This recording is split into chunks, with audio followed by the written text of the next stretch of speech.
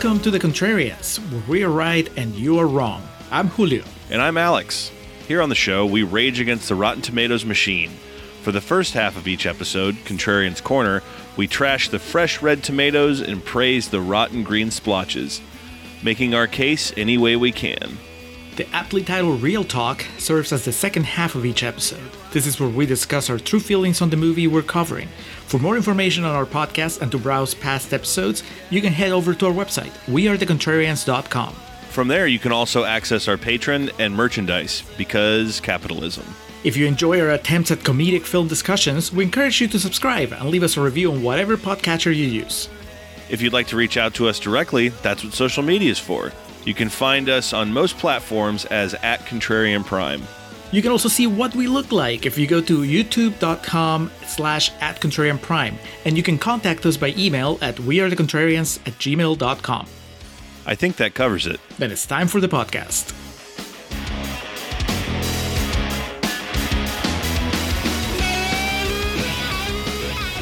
And we are recording for Contrarian's Corner for The Suicide Squad. Not Suicide Squad, The Suicide Squad. They did the opposite of what Sean Parker recommends. Yeah, okay. So that we've already started with, hello, I'm Alex, and that's Julio. And welcome to the Contrarians.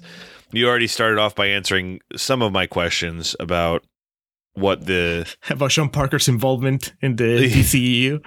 What the groundwork for this was, because I have not seen I guess you would call the original, the one with Jared Leto, the Academy Award winning film. So that was the differentiation in the title. That's why it wasn't Suicide Squad 2, is because it's the Suicide Squad. Yep. They added the. Because this isn't a reboot. It's not a reboot. Hopefully you could tell from just watching the movie that some of these characters had some previous history. Well, because I know that Margot Robbie was Harley Quinn, because that was the big thing of, besides Jared Leto being the Joker, the big thing was that the really attractive Australian blonde from Wolf of Wall Street is going to play Harley Quinn. And everyone was like, what? And then Will Smith was in the 2016. He played Deadshot, right? Right. So I'm assuming that one was rated PG-13 because Will Smith was in it. Probably. I'm trying to remember. It's definitely nowhere near as graphic, gory, and just curse-laden as this movie, but it's been forever since I watched it. So where does she didn't get her own Harley Quinn movie, but there was a Harley Quinn movie that had Ramona Flowers in it, right? Yeah, it was basically it was Harley Quinn and the Birds of Prey, and that was in between the first Suicide Squad and this one. Okay. Was it good? I liked it. It was kind of divisive, but it also had the misfortune of coming out at the beginning of COVID. It was one of those movies that a lot of people say, oh yeah, the last thing I watched in theaters before lockdown was the Harley Quinn movie, because it was like the week before, I think. Because that was a big thing about the 2016 Suicide Squad, was that it was like a box office juggernaut, if I remember correctly. And this one that we're talking about today, the 2021, the Suicide Squad, not so much, because what did they do? Did they release it in theaters and to streaming on the same day? Mm-hmm. Yeah, it was part of that year-long HBO experiment. With the exception of Halloween Kills and Halloween Ends, has that worked for any movie? I don't know. I mean, when was it Halloween Ends? When was it because this was pretty early. The Suicide Squad was pretty early in 2021, right? We were still feeling like we were locked down. Okay, number one, we were never locked down. I'm sorry, Julio. Like we were supposed to. Okay, yeah. That always drives me nuts when people refer to lockdown. I was like, no, it never happened. Okay, lockdown is when some of us, Alex. You get beaten in the streets when you leave your home. That's what lockdown is. Halloween Ends came out last year. Like when... I'm sorry, I meant Halloween Kills. Halloween Kills was October of 2021. Okay, so it's later in the year, so that would, maybe... And also, being fair here with the question I'm posing. The budgets for Halloween Ends and Halloween Kills were not the, what is this movie? Fucking $185 million budget. Yeah. So, but still, I mean that genuinely. Anyone listening out there, Halloween Kills and Halloween Ends both went to streaming the day they were released in theaters, and both of those movies still quadrupled their budget. So I'm putting the call out. What movies have been a success outside of that? I'm sure there are, but what movies have been a success outside of those that went to streaming the same day? Because that seems to just be a very flawed model, which it was in this case, as the film received positive reviews from critics and became the most streamed DCEU. I'm going to punch myself for saying that. Film on HBO Max, although it bombed at the box office, grossing just $169 million worldwide against the production budget of $185 million.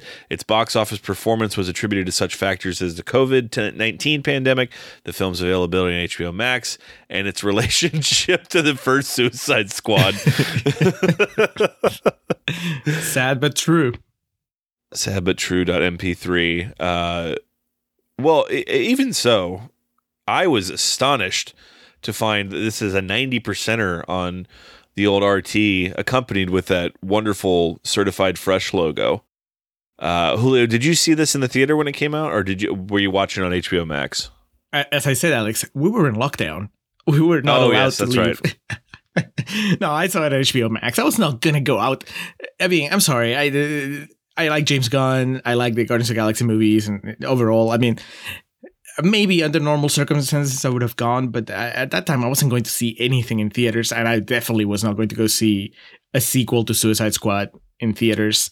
I remember that was kind of our idea with that SummerSlam trip to Vegas. It was like, well, if we die, we can say we went to SummerSlam and we were in Las Vegas also, so it's all right. It's not the same thing as risking mortality for a fucking James Gunn superhero movie. Exactly. I risked mortality for the Spider-Man sequel. I went to see Spider-Man No Way Home with Kelly, and that was I think in December. And I was like, all right, well, that's, that tracks. I'm going out on my own terms. Fucking Suicide Squad with a bunch of characters I've never heard of? No. I'll watch it from home. Okay. So you started off, you're playing into my hands here, Julio, about... You started off by leading in with the transition into the original, so I kind of have some backstory there. And then my next question was going to be, are these all real characters? And because you are, as longtime listeners know, big X-Men guy, but outside of that, and Batman obviously as well, but outside of that, my comic book knowledge, I always defer to you for. So this isn't like the A-team here. No, this is like the R team. Y team. The person that would be best suited to answer this question would be, here's the reason we're doing this. Exactly. Paul Myers, Filmbusters Paul. This is his patron pick for the main feed, and he's a big DC person. In fact, he has his own separate DC podcast, so he probably can tell you how many of these characters are actual characters from DC Comics and how many were created just because they wanted Pete Davidson in the movie. But I know the Joel Kinnaman character is from the comics, Captain Flag, Colonel Flag, whatever his rank is. Obviously, Harley Quinn is from the comics, and the Idris Elba character is from the comics. He's not Deadshot. He's dead something else, right? Bloodsport. Bloodsport. There you go. Even though clearly, and we'll talk about this, he's just basically a substitute for the Deadshot character from the first movie. If they could have gotten Will Smith to come back, then he would have taken, he would have been playing that part in the story. Brother, in 2021, I am way more content with Idris Elba than Will Smith. You might want to work on your team motivation thing. You heard of Phil Jackson? Yeah. He's like the gold standard. I don't I can't, I'm not, spoiler alert, I'm not going to go back and watch the first one or the Birds of Prey movie, but I can't imagine, is the tone of the first one similar to this? I can't imagine Will Smith working in a movie like this. It's a lot less comedic. It's more action movie. It has its funny parts, and definitely the Harley Quinn character is played at the exact same pitch, but I had forgotten how much this one leans into comedy. And the first Suicide Squad, from what I remember, was just more like, oh, this is cool action. Dude, I remember, oh God, that was it Halloween of 2016 or 2017, whenever that movie came out. Just the Harley Quinn, that Margot Robbie Harley Quinn. Everywhere you looked. Well, I was about to say it was to white women for that Halloween season what Heath Ledger's Joker was to white men in 2008. So we'll get to Margot Robbie and we'll get to Harley Quinn. We're going to get to the whole cast here. We'll get to Big Match John. Even Rocky shows up here. 90% on Rotten Tomatoes. Our buddy Paul, Filmbusters Paul, is the reason for the season. We're recording this the night before Thanksgiving, which, of course, to those of you outside of America, doesn't really mean a whole hell of a lot. But we're getting in the spirit here by firing up yet another James Gunn ensemble cast. And Paul brought to us, I respect the dedication and admiration he has for the work we've done. It was basically it was once again The Rock pitted against John Cena. Could do Black Adam starring Dwayne Johnson or Suicide Squad starring, he's up there. He gets third billing. Big Match John Cena, the franchise player, and the doctor of thugonomics, as it were.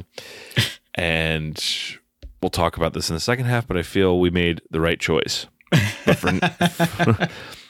for now, Contrarian's Corner, 90%. A lot of people love this. I was going through our podcasting friends, and just some of the people I follow on Letterboxd. There's a lot of positive reviews for this, but let's go where it matters, Julio. What are the critics that comprise the tomato meter? What reviews did you pull, and what were they saying? Over 300 reviews on Rotten Tomatoes, Alex. It was like, we couldn't really go out, so I think critics just tripled their output. Everybody wrote a review of the Suicide Squad. For example, David Gonzalez from the Cinematic Reel said, "Nothing would prepare me for the high-octane love letter to the genre that would be James Gunn's The Suicide Squad. A film that is more than a blockbuster. It's cinema at its grandest and most pleasing. Take that, Marty Scorsese." Wow. He hit two of them. He hit love letter and he called it cinema. And cinema, man, that's impressive. I mean, to be fair, David Gonzalez probably hadn't watched the movie in over a year. And then the Suicide Squad was unleashed on his HBO. Next, Corey Woodruff from the Nashville Scene says, "Comparing 2016 Suicide Squad to 2021 series reboot is like comparing day-old gas station sushi to 3-star Michelin sushi chef Jiro Ono's finest dish." That's pretty dramatic. Yeah, but also comparing anything to the 2016 Suicide Squad would make that analogy. Because also comparing anything to gas station sushi.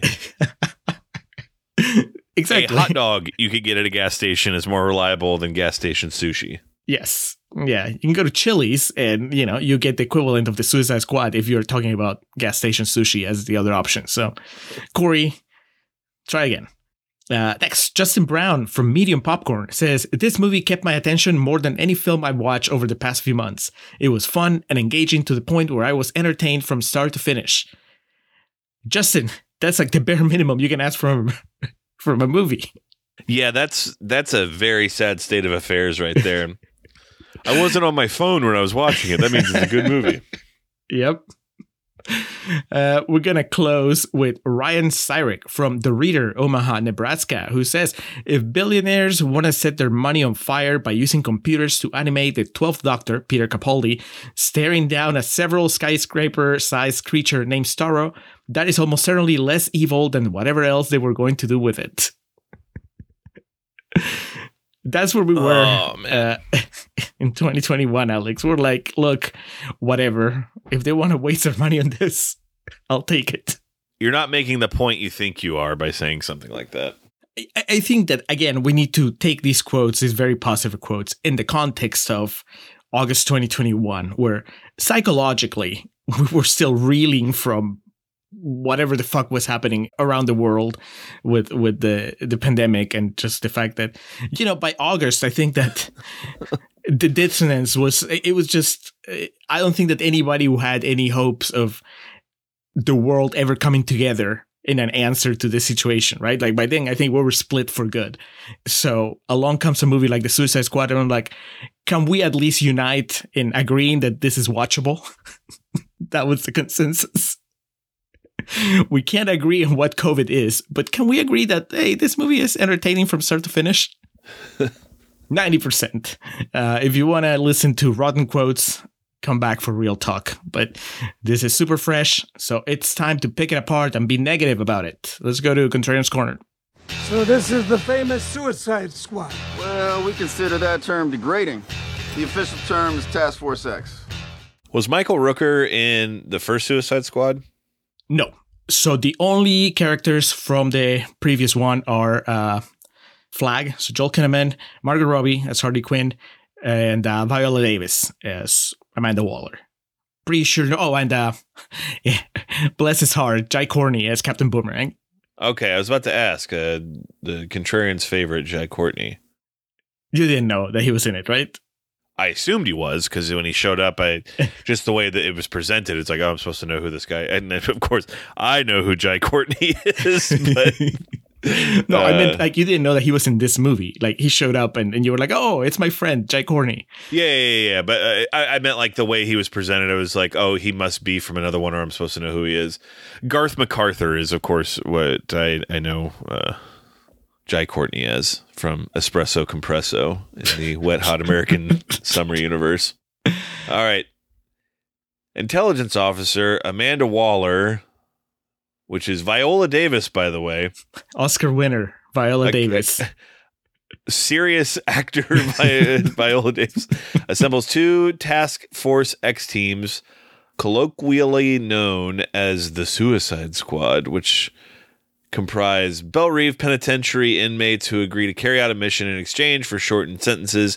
Neither team is aware of the other's existence. Sent to the South American island of Corto Maltese after an anti-American regime overthrows its government, the teams are tasked with destroying Nazi-era laboratory. What is it? Yotium? I can't remember. They say it a bunch, but I didn't take the note to actually. The name of the lab? Yeah. I didn't actually take the note to write it down phonetically. But yeah, my notes just start off Michael Rooker, Viola Davis, and I was like, what the fuck is going on here? And then you're like, fuck, Pete Davidson. Movie ruined. And that was one of those things of like, he's supposed to be someone I recognize. The way the movie portrays it, I mean, yeah, because it's Pete Davidson and it's 2021. But then my mind was be like, well, no, he wouldn't have been in the original because he wasn't like famous yet. So why is Pete Davidson in this movie? Why is Nathan Fillion in this movie? Actually, no, you know that one because it's James Gunn. So Michael Rooker and yes. Nathan Fillion kind of come with like they're part of the package. But I don't know. He maybe James Gunn likes SNL. I thought Pete Davidson was funny initially, and I thought he was funnier than Jimmy Fallon was, but he did eventually become what Jimmy Fallon became of like, oh, look how cute he is, and he laughs in every sketch, and we'll dedicate some portion of Weekend Update of him just being, fun and goofy. And then, of course, he ended up dating Ariana Grande, and to be fair, when you pull off an achievement like that, if you have sex with Ariana Grande, you deserve public celebration. So I can't be too mad at him. But at the same high five. Yeah, at the same time, I was just like, why is he in this movie? And then, as you mentioned, Nathan Fillion, Julio, this opening scene exists just basically to establish a couple characters that apparently you knew from the previous one. Introduce some familiar faces, not necessarily to the franchise, but to just, moviegoers in general. And then it's funny because they all die immediately. Is it funny though? Oh, no. I'm telling you how the movie is supposed to work. Like what the movie thinks it's doing. I'm not telling you how I feel. I was just kind of like, oh, Pete Davidson's face just got blown off. Minor fist pump. Just respectful, just a knowing nod at the screen. Like, okay, this is what we're doing. And again, I guess I might have read at some point it was R-rated, but this opening scene definitely was like, oh, It was like my review of Renfield. Like I didn't know that was R-rated, and they quickly let you know that it is. And of course, I do appreciate that. But at the same time, who are these R-rated superhero movies for? Well, that's, I guess, for the people that are complaining that the MCU is a little too cookie cutter. Then this is their option, the alternative. You know, like, all right, you want realistic violence in your superhero movies? Here we go. And more importantly, Alex, and I'm not going to blame you for maybe not drawing this parallel because you're not as entrenched in the superhero movie culture as I am, but this is the DCEU attempt at having their own Guardians of the Galaxy, right? Like they got James Gunn, the guy. I was about to say, you don't say. Well, I didn't know how familiar. I've seen the first Guardians of the Galaxy, and I'm aware that's a James Gunn movie. Neither of which are James Gunn's best film, but we'll talk about that in the second portion. Well, but this happened around the time that Marvel, Disney, the powers that be, they fired James Gunn, right? Like those old tweets came up. And then he got temporarily canceled. They fired him. They kicked him off Guardians 3. So he was a free agent. So DC snatched him. And they're like, hey, since you're not working for Marvel anymore, do you want to come over and do what you did over there, but with our characters? And I guess he said, okay, yes, but only if it's rated R. So he grabbed a bunch of obscure characters that not many people knew and then did the James Gunn thing. And I guess... critically, it was a success. So there's that. Unfortunately, you know, the world, COVID had different plans for the box office. But other than that, I mean, it is a very twisted version of DC's Guardians of the Galaxy. So it's that. On top of that, it's not just that, oh, who is this R-rated movie for the R-rated part of it, but also like as far as the randomness of the James Gunn-ness of it, it's for Guardians of the Galaxy fans. Like, hey, come on over. We got your guy now. That is fascinating / hilarious. I guess all those James Gunn fans that were like, oh, you know, it sucks that he went to Marvel. He got neutered when he went to Marvel because he used to be really edgy and gory and all stuff. Then, yeah, he got neutered by making a movie that made $800 million. I feel really bad for him. How'd you do it, Waller? There's no soldiers out here on patrol at all. Let's just say they were distracted. This laboratory they're sent to blow up or destroy houses the secret experiment Project Starfish. The Corto Maltese military almost entirely wipes out one team upon landing, but the team leader, Colonel Rick Flag, and Harley Quinn survive. The ambush on the first team serves as a diversion, allowing the second team to enter the country undetected, led by assassin Bloodsport, who Waller blackmailed in exchange to drop the court trial of his estranged daughter, Tyla. The team also consists of Peacemaker, King Shark, Polka Dot Man, and Ratcatcher 2. There is a shot of Nathan Fillion. He plays TDK, right? Mm-hmm. The detachable kid. That's right. He's drinking a Pib, and I really... I am a Dr. Pepper connoisseur through and through, and for those that don't know, Pib is like the off-brand Dr. Pepper. I remember at all the dorms, and it was actually a running bit for a while of people would say, if I heard someone going out of the cafeteria, I just poke my head out the wall, and I don't remember it this way, but people said I would just say, "Pib me, fool," and I would hand them my bottle and ask them to. That was my way of asking them to bring me back a Pib, a cold Pib with some ice, and so I immediately had all those emotions watching this. So they also, who's Weasel, Julio? Why is there a CG Weasel in this movie? All the money in the world, and this is something that still, with the exception of like the Avatar movies, when they try to do like fully CG characters at night, like in night settings, it always looks bad. And I'm not just picking on this movie, but like CG in the dark, it just always looks so uncanny valley. And that's, I think, what I'm using this time to say is that James Cameron is the only one who can do it right. James Cameron knows what's up and he can pull it off. But for the most part, if you have those entire like motion ball characters that are computer generated in a dark setting, they're usually going to look very bad. And the Weasel here is no exception. I don't know if the Weasel actually comes from the comics, but even if it does, I don't know that anybody was clamoring for for the Weasel to show up in a movie. Much like, I don't think, assuming that these are, let's assume that they're all real characters from the comics. To say nothing of Pete Davidson. Yes. What's he? Blackguard, and then the detachable kid, and then there's the dude with the spear. Like, these are nobodies. I'm like, wouldn't it be more effective if these were characters that we knew? I mean, it's not, I understand that on one hand, they want to keep the valuable characters for future movies, right? But looking at where the DC movies were at this time, I wish that they had just gone all out.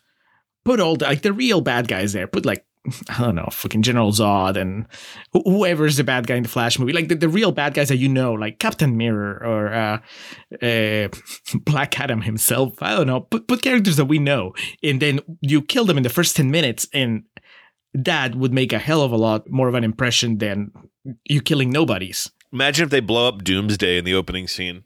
Right. And it would have worked because I think that a movie later, 2 movies later, they're just rebooting the whole thing.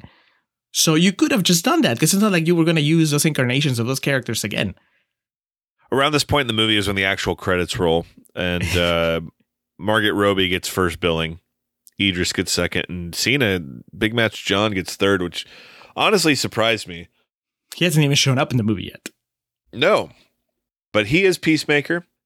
There's King Shark, as I mentioned, voiced by Sylvester Stallone, which is a pretty awesome role for him. I'm not even sure he had to leave his couch to do it. Did you recognize his voice? Yeah. Like, would they... How could you not? He was billed in the opening credits, and then as soon as the shark talked, I was like, "Oh, there's Sly." Joel Kinnaman is Colonel Rick Flag. Am I supposed to know this guy from somewhere? If you watched the RoboCop remake from a few years ago, so no. What do you think of Colonel Flag? Is he just like a really bland Captain America?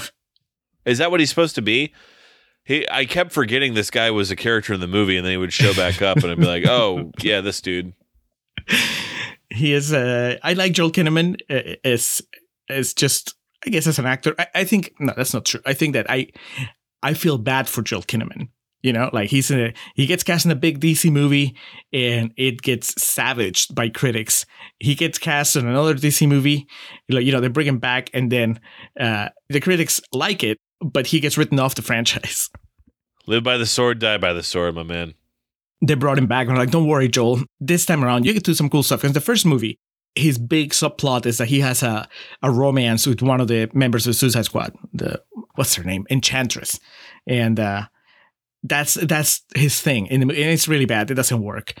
And so they brought him back. I'm like, okay, don't worry. This time around, you're going to be like the hardcore moral center of the team. And you're going to get in a fight with Cena. You can imagine that you're Dwayne Johnson. But that's it. Whatever happens, you're not coming back. Sorry, man. You're going to be like Edge or CM Punk or Roman Reigns or any of John Cena's legendary foils. So this movie hops around with time a bit. And I mean that from the sense of like, we get this opening, and then it goes 3 days earlier. And then later in the movie, it'll be like, meanwhile. And then it'll go 8 minutes earlier. And we as the audience are made aware of these time hops by the most eye-roll inducing title cards I've ever seen. A little too Wes Anderson for you? Wes Anderson watched this and said, dial it back, boys. It's just, what I mean by that is elements in the setting create the words. You know, there's a fire going on, so the smoke billows up and says, meanwhile. Or even the beginning, when Michael Rooker's head gets blown up because he's leaving his mission, the viscera and blood in the water spells out Warner Brothers presents. It's fuck off. Warner Brothers endorsed this move. So, Waller, Academy Award winner Viola Davis. What do you think? 3 days shooting? At most. She showed up and said, hey, it's the Suicide Squad. It's the Suicide Squad. There's one shot where they didn't frame it correctly, and you can see she's wearing pajama pants. Oh, and I didn't forget to call out that Michael Rooker literally does said, oh, so this is the Suicide Squad. You remember that line from the first trailer, the original trailer from the first Suicide Squad? Because it was parodied and memed everywhere. Was it Will Smith that said it? Mm-hmm. Will Smith going like, so what, are we some kind of Suicide Squad? Oh, Jesus. That movie has more Academy Awards than Drive. So that's it. What, we some kind of Suicide Squad? Waller orders the squad to find Flag, who escaped from the military, but was captured by rebel soldiers. The team finds the rebel base and massacres the soldiers, only to learn that the rebellion leader, Sol Soria, has saved Flag. Despite the group's actions, Soria agrees to help them infiltrate the capital, where they capture Project Starfish's lead scientist, the Thinker, played by Peter Capaldi. Peter Capaldi, making his main feed debut, but we've had him on Patreon, Alex, briefly. Which movie? Dangerous Liaisons. He was... oh, of course, yes. Yeah, he was Malkovich's right-hand man there. Soria, played by Alice Braga, who is a definitive, hey, that girl actress, and I don't think has aged since the early 2000s. I would think her first big role that she would be known for is I Am Legend. But then for myself, the things I know her for, way more esoterically, being Red Belt and Predators. But she, Elysium, she's had a lot of roles. She's in the X-Men universe, Alex. I was waiting for you to say it. Like A Victim of Trauma. I saw that movie and it's blocked out of my memory. But anyway, Sol Soria, great, like very recognizable face, very distinct way, not just her accent, but her way of speaking is very distinct. So of course, she shows up, you think she's going to be something in this movie, and then she immediately disappears until the end. I wonder if at some point she was supposed to be some sort of love interest for Flag. They're like, man, you don't have the charisma to be a protagonist unless we give you somebody that can be a love interest. But then they're like, nope, we can't, because we're running 2 hours and 12 minutes already, so we got to cut some subplots. Meanwhile, Harley is captured by the Corto Maltese government and taken to new dictator Silvio Luna, who wishes to marry her after learning of Luna's plans to use Project Starfish on political dissidents. Harley kills him and escapes. She joins the others, who use the Thinker to break into the lab and begin rigging the explosives. Now, my note says, hey, it's Barbie, because they put like a dress on her. And it's like...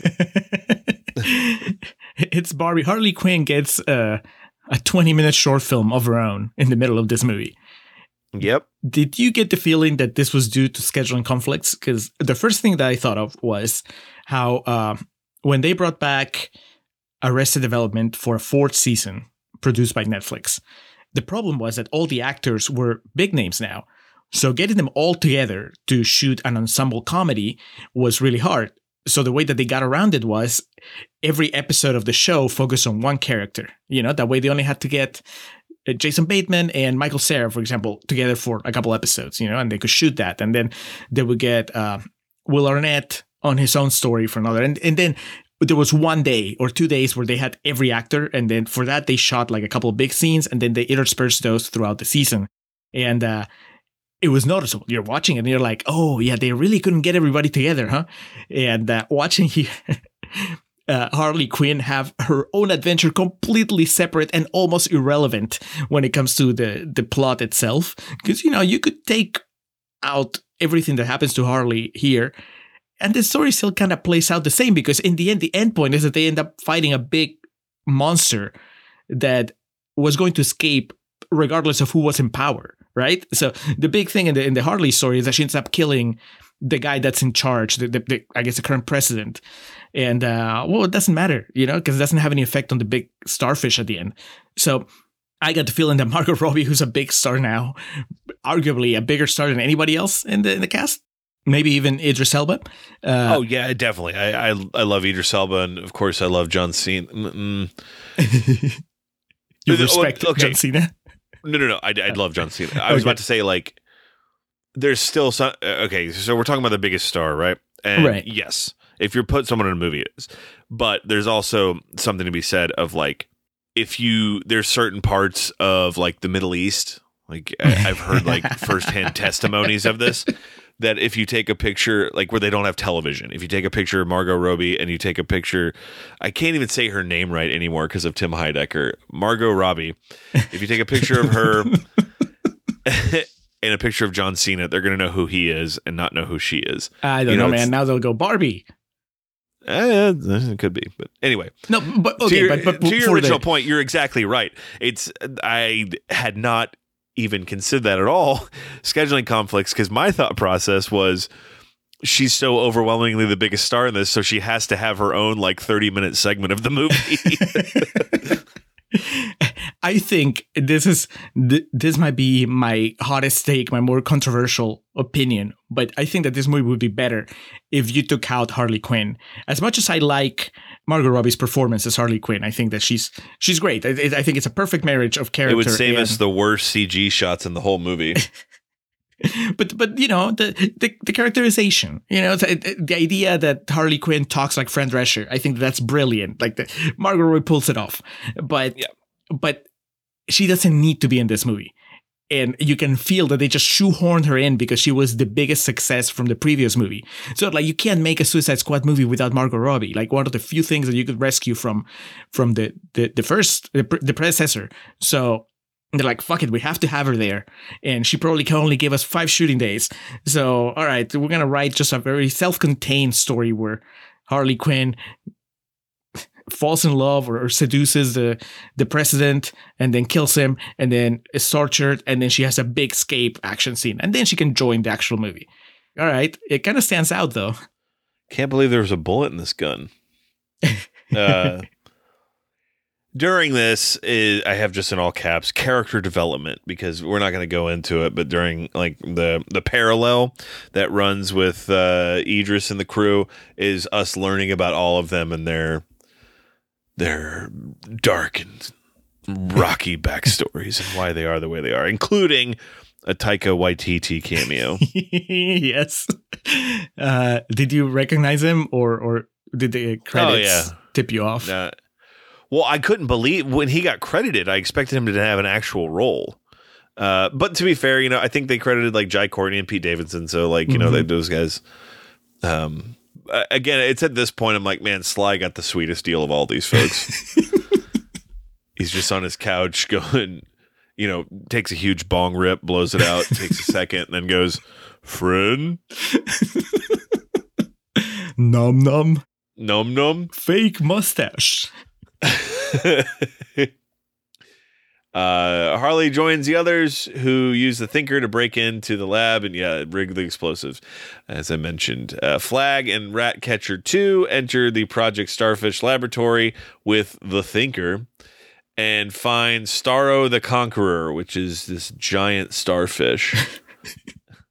A starfish-like alien that creates smaller versions of himself to kill people and control their bodies.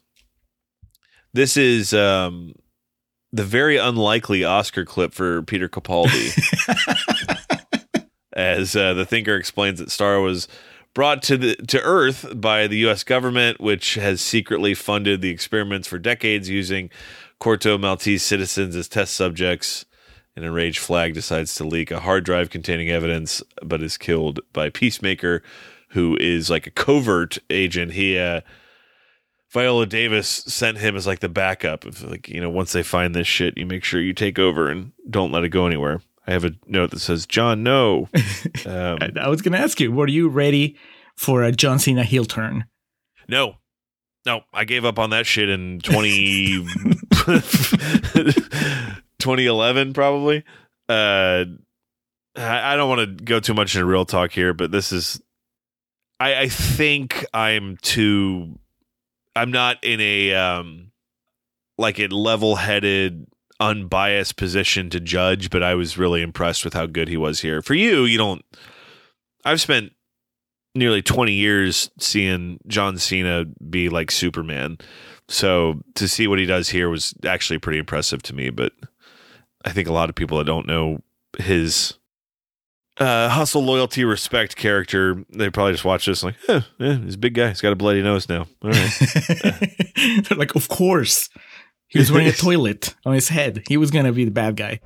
That information gets out, it causes an international incident. Keeping the peace is worth any price, including the life of a hero like yours, sir. So please, don't make me do this. My notes literally say boring exposition / USA bad. Somehow this comes as a big surprise to Colonel Flagg that the United States would have duplicitous intentions when they sent him to that island. And then he gets a big fight with Cena, which is kind of a disappointment because the rivalry that had been established throughout the movie was between Cena and Idris Elba. So don't you think it would have been more appropriate for those two to have the big extended fight scene? Yes, because all they have is like a momentary interaction. Mm-hmm. Again, we've already established that Flagg is pretty much unremarkable and not memorable in this movie.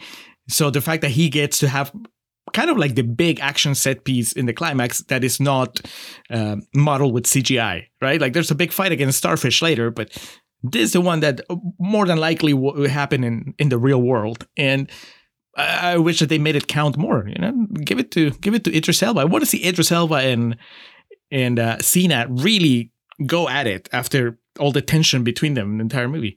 No shit. That scene where they kill all their allies unknowingly is just like an elongated dick measuring contest between the two of them of like who can kill people more brutally. Yep. Now, my other question, Alex, is because I know Starro from the comics, and the trailer kind of gave away that Starro was going to be in the movie, which I think was a big mistake. Oh, right? That sucks. Yeah, right? Like there's you could probably, now that I'm telling you, you're going to be like, oh yeah, that is a trailer shot. When the fake Nick Frost that's on Viola Davis' team, when he points at the screen and he's like, there's a kaiju in this shit or whatever. Like that was a trailer moment. And people were like, oh my God, he's pointing at Starro. So we knew that Starro was coming, and I knew what Starro was. So when a giant starfish shows up, I'm like, oh my God. I mean, I could see it coming, but it's kind of cringy. But all I can think of is, what does this look like to somebody that was not prepared mentally for a giant starfish? Which I think that was your case. Like, is this a moment where you just throw your hands up in the air and like, okay, well, superhero movies, here we go? Well, okay, so to a certain extent, I appreciated that they were just leaning into like the ridiculousness, like the absurdity of comic books and how far you can go with like the just lunacy of the villains. And of course, I'm blanking on something right now, like a parallel or an example, but like, you know, I mentioned Green Lantern earlier, like Peter Sarsgaard, like how much his big head. Yeah. And then, you know, what that movie becomes, it's just kind of like, yeah, it's a comic book movie. It's goofy. But then I moved my cursor and saw there were 40 minutes left in the movie. And I thought, all right, fuck this. And that's when I was completely turned off by what was happening. So they took me from like this is charming. You know, at least they're fully leaning into what this is, until it was a short trip back to Earth and like a hard landing to remember that, oh yeah, this is a movie from the last 10 years. Now, at which point in this journey did Peter Capaldi get, what do you call, dismembered by Starro? That might have been when I checked the cursor and it was 40 minutes left. Because, yeah, he does get completely just, you know, he gets Dr. Manhattan pretty much. There you go. That's DC also, so I can make the parallel. This is like if they made the big monster that killed all those people in New York, the big alien in The Watchmen. They actually leaned into it.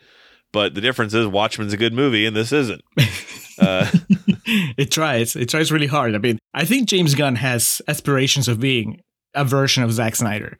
He's got the needle drops, he has the occasional slow-mo, the bloated runtimes. It's just that he's not Zack Snyder, so he can't pull it off. Next year will be 15 years, so, you know, and they've done that show, so, you know, don't come crying to me when they're going to reboot Watchmen and James Gunn's going to make the new one with fucking Taika Waititi as Dr. Manhattan. Nathan Fillion as Night Owl. No, now I'm fucking fantasy booking this. You know who would be like Dr. Manhattan, but like the real one is Dave Bautista. Just get him nude and paint him blue. No CGI whatsoever. No, and the legend's always been that Dave had a big hog, so that would work out perfectly, man. All right, where are we? Meanwhile, a skirmish between the rest of the team and the military leads to Polka Dot Man accidentally setting off explosions prematurely. Now, I need to give this guy credit. David Dasmalchian. I've always had a hard time with his name. The weird guy from everything he's been in. No, I think most famously in meme form, he's the guy that Jake Gyllenhaal manhandles during interrogation in Prisoners. And this shit, dude, like the first thing anyone ever saw him in was he is the Joker's, one of his lackeys in The Dark Knight. That's the first movie that motherfucker was in. He was in The Dark Knight.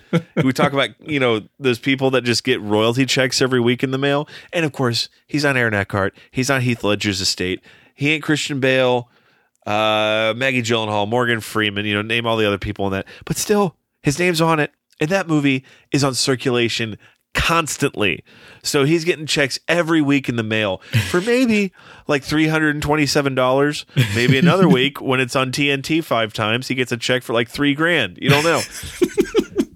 But there is nothing more baller than the first movie in your filmography being The Dark Knight. So he's obviously extremely upsetting and off-putting in Prisoners, but I think his performance in that is really good. He's good in this too, but of course that means his character has to die. Is he also extremely upsetting in this one?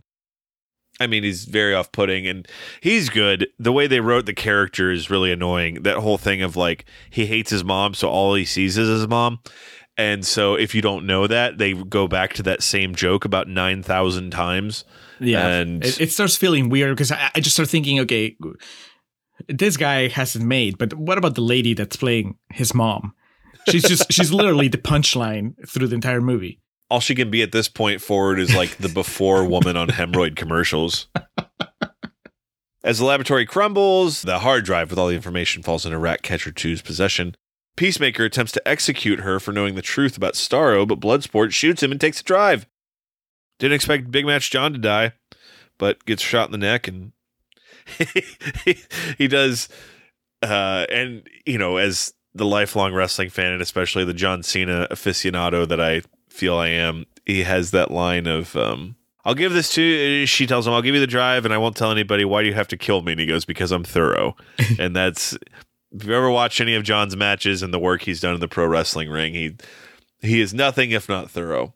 Were you glad that he never broke character and did like a winky thing for the audience, like drop a "You can't see me" or do like the hand motion over his face? Yes, and that's I know we talked about it when we did the rundown on our patron exclusive series of The Rock and Cena, where there's a part in that where Sean William Scott does like the eyebrow to The Rock, and it's supposed to be like ha ha ha ha ha. And during one of the fight scenes, Dwayne gives one of the guys a rock bottom, and I was like, probably when I was 14 watching that, I was like, but watching this now, and believe me, and this is real talk, like there's not a character that Cena could have taken on that is more against what he was as a pro wrestler than this Peacemaker character. And my understanding is he has a show that's had like 2 seasons where he's doing that. So like, God bless him, man. So that's actually another failing of the movie. Maybe not. No, because you knew about the show too. So was that confusing? You're like, he has a show. What happened? He can't be dead, or how did they kill him? Because we knew about the show even before the movie came out. So watching it even in real time, we're like, what the hell? Doesn't he have a show? So it takes you out of the movie a little bit. Dude, you and your fucking superhero movies and Paul and, all y'all are the same. Be you English or Peruvian, you're all the fucking same. I know what you guys go for. And you guys have all told me, like it doesn't, the way every time I ask y'all of something like, well, how does this happen? Why does this make sense? You guys will explain it to me and I'll be like, well, that doesn't make sense. And then you'll just be like, well, yeah, it's a prequel, or it happened before, or yeah. So anytime something happens in these movies, when Robert Downey Jr. comes back, I can't wait for your coping explanation of why it makes sense and why it's good. My coping will be, I'll stop watching those movies. Smaller bullets. So Cena's dead. You were bummed. Cena's dead. I am bummed. It's SummerSlam 2014 all over again. Starro escapes the destroyed lab, brutally kills the Thinker and much of the military, and begins taking control of the island's population. Waller tells the squad that their mission is complete and orders them to leave, but Bloodsport decides to lead the team into fighting Starro. Waller attempts to execute them for this, a la Michael Rooker's head blowing up at the beginning of the movie, but her subordinates knock her out. This is what you came to the movies for. To see Academy Award winner Viola Davis get brutally bludgeoned from behind with a metal pole. I did forget to call out, they do, right before Idris Elba kills John Cena, they do the Stonecutters joke from The Simpsons where he falls onto the ground and then the ground gives out, go to the next floor, and then it keeps giving out until he hits the bottom. That happens to Homer in the Stonecutters episode. When he was falling, I could only hear the audio of Homer falling in my head. So just like, Joe! He went, ah,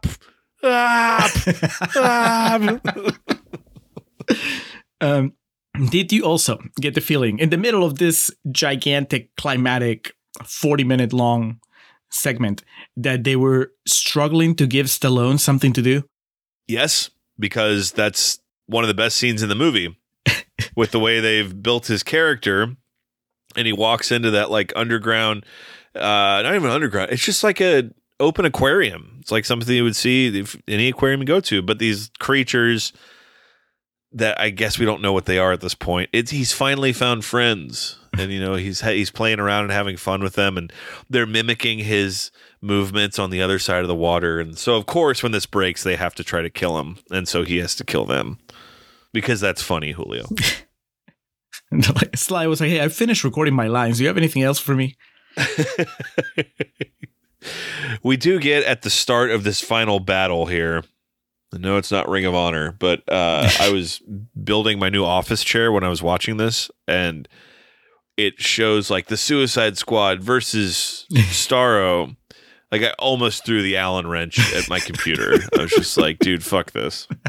But it's on the loose, and it is done killing people, man. It is. If it's not just squishing them, it releases these other starfish that latch on. It's like those head slugs from Futurama. It just takes over and it controls you from that point forward. What causes Idris Elba to decide to play the hero?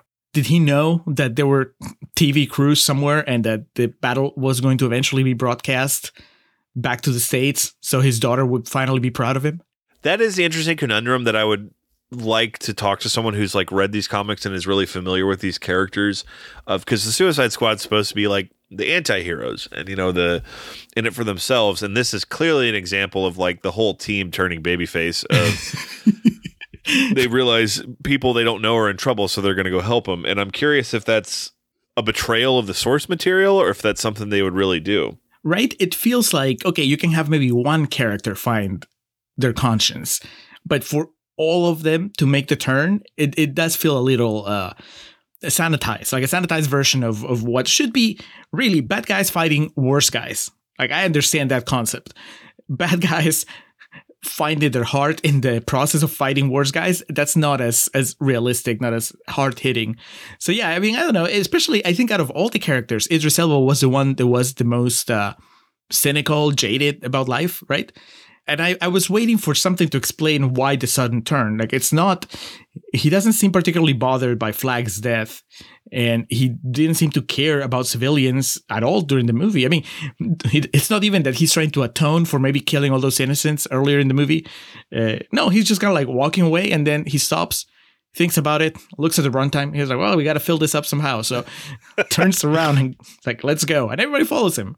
And Polka Dot Man follows him and does a little bit of good, but he gets squashed as a big punchline, him getting killed. One of the fins or one of the tentacles of the starfish just, I guess, I don't know what those are called. The points?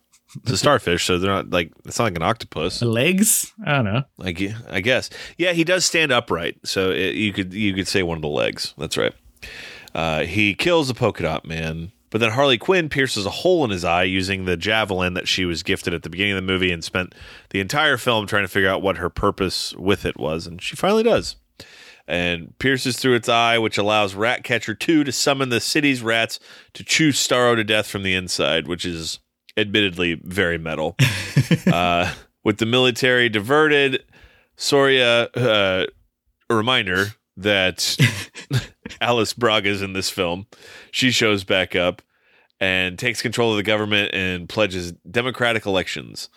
Bloodsport forces Waller to release him and the surviving squad members and drop Tyla's charges in exchange for keeping the contents of the drive confidential. They are airlifted out of Corto Maltese, which I guess what we just talked about, fans would say, they save the people, but the real moral quandary is that they know all this and are not sharing it. And that's even like the discussion that Harley Quinn has with Idris Elba, right? Yes, and I felt that she gave in too easily. But then again, obviously this movie is just paying lip service to her relationship with Flag, because she doesn't react really. Even worse, because, they established that Idris Elba and Flag knew each other from back when they were in the military. And And we know that Harley Quinn knows Flag from the previous movie, and she even, they have a moment when he goes to rescue her, and she already escaped, and she hugs him, and you're like, oh, these people care about each other. You were gonna save me? It was a really good plan, too. And then he dies in the climax, and she doesn't react. Like, it's not until the very end, the final shot of the movie, where she's like, he was my friend. But fuck it, let's not honor his final wishes. Let's just get out of here. It felt a little disrespectful of the Flag character, Joel Kinnaman's struggle of a performance. It was like, could you at least have given him, they're bad guys. They have no scruples. They could have just double-crossed Viola Davis, right? Hey, we're going to go and remove these implants from our heads, and I'm going to move my daughter somewhere else where she can be touched by your evil, and then I'm going to expose this. But no, instead it's just like, no, let's just do the easy thing. We're going to blackmail you. This works out much better, and this means we can wrap the movie up with Idris Elba embracing a pet. So I appreciated that much, at least. Not just a pet, Alex. A pet that he was terrified of for 2 hours and 12 minutes. That's right. But that's not all, because there's the mid-credit scene where we learn that the weasel is still alive. So cool. And it lives to kill more children. Yeah.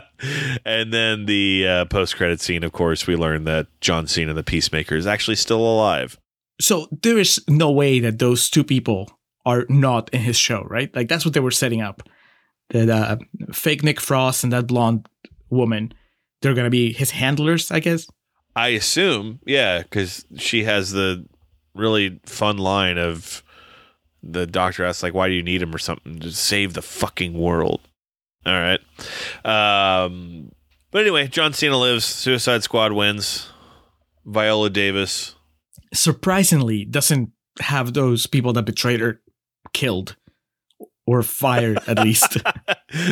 She's just like, well, what can you do? Caught me slipping. It's my own fault for not watching my back. Hoisted by my own petard. Yeah. So that was the Suicide Squad. That was it. And then James Gunn eventually, based on this, took over the DC universe. It is James Gunn's world. We're just living in it. Did he do the Guardians 3? Yes. James Gunn's story ends happily, or continues happily. He was uncancelled, rehired at Marvel, finished his Guardians of the Galaxy trilogy, then peaced out, came back to DC, returned to DC where he was offered the keys to the kingdom. And now he's in charge of all the superhero movies. And I think he's directing the new Superman movie whenever it comes out. My God. Rags to riches. Are any of those movies better than Super? I don't think so. Well, up for debate. But are you ready for real talk, Alex? Let's move her along.